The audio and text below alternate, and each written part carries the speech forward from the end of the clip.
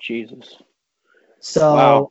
so right now my current bill is like 353.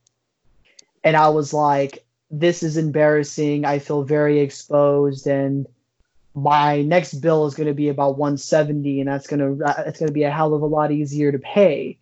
But I'm just like, I'm very embarrassed because I always talk about how people should manage their money, but this is the biggest embarrassment and the biggest loss.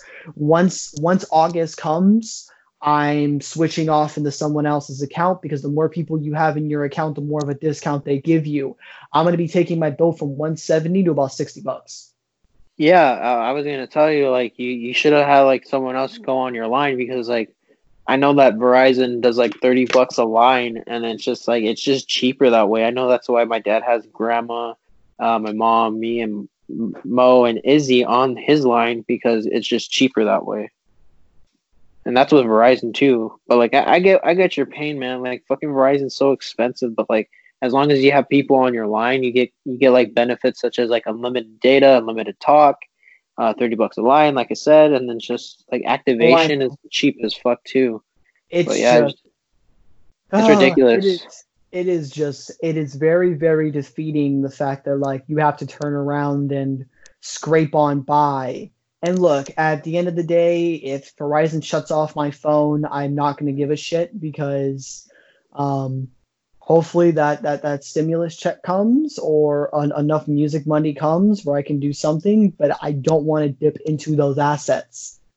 I Yeah, want to, have that good. So if that stimulus check comes, literally what sucks is I'm not going to be able to play with any of those dollars because I'm going to literally cut it in half. Then I'm going to say, okay, cool. Half of this is for my landlord, take $600-700, and the rest of this is all going to go all towards the phone bill at once. And if I were to get that today, the only thing that it would do for me is catch me up current and pay for my 353 late, and then pay for my $170 phone bill for jeez. the one that's already here. Because right now I owe like five something. So then if I had the stimulus check, I could literally turn around and pay off the phone and then just give the rest off to my landlord, and then that's it. And Yeah, then that's going to set me completely straight, and that's going to 100% help me.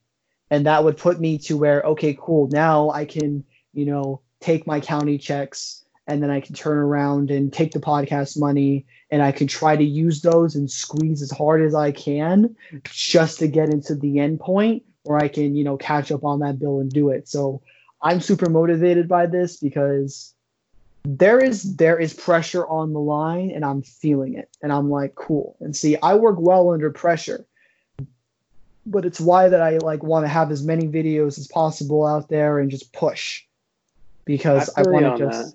I just want to get it done. And what sucks is if I catch up to my bill, I owe like 150 $60 left on my phone, and I could just pay off my phone if I catch up to my bill, and then I can pay up, take my phone off, and then my bills immediately drop, like, because it's $38.75 per month for the phone for 24 fucking payments.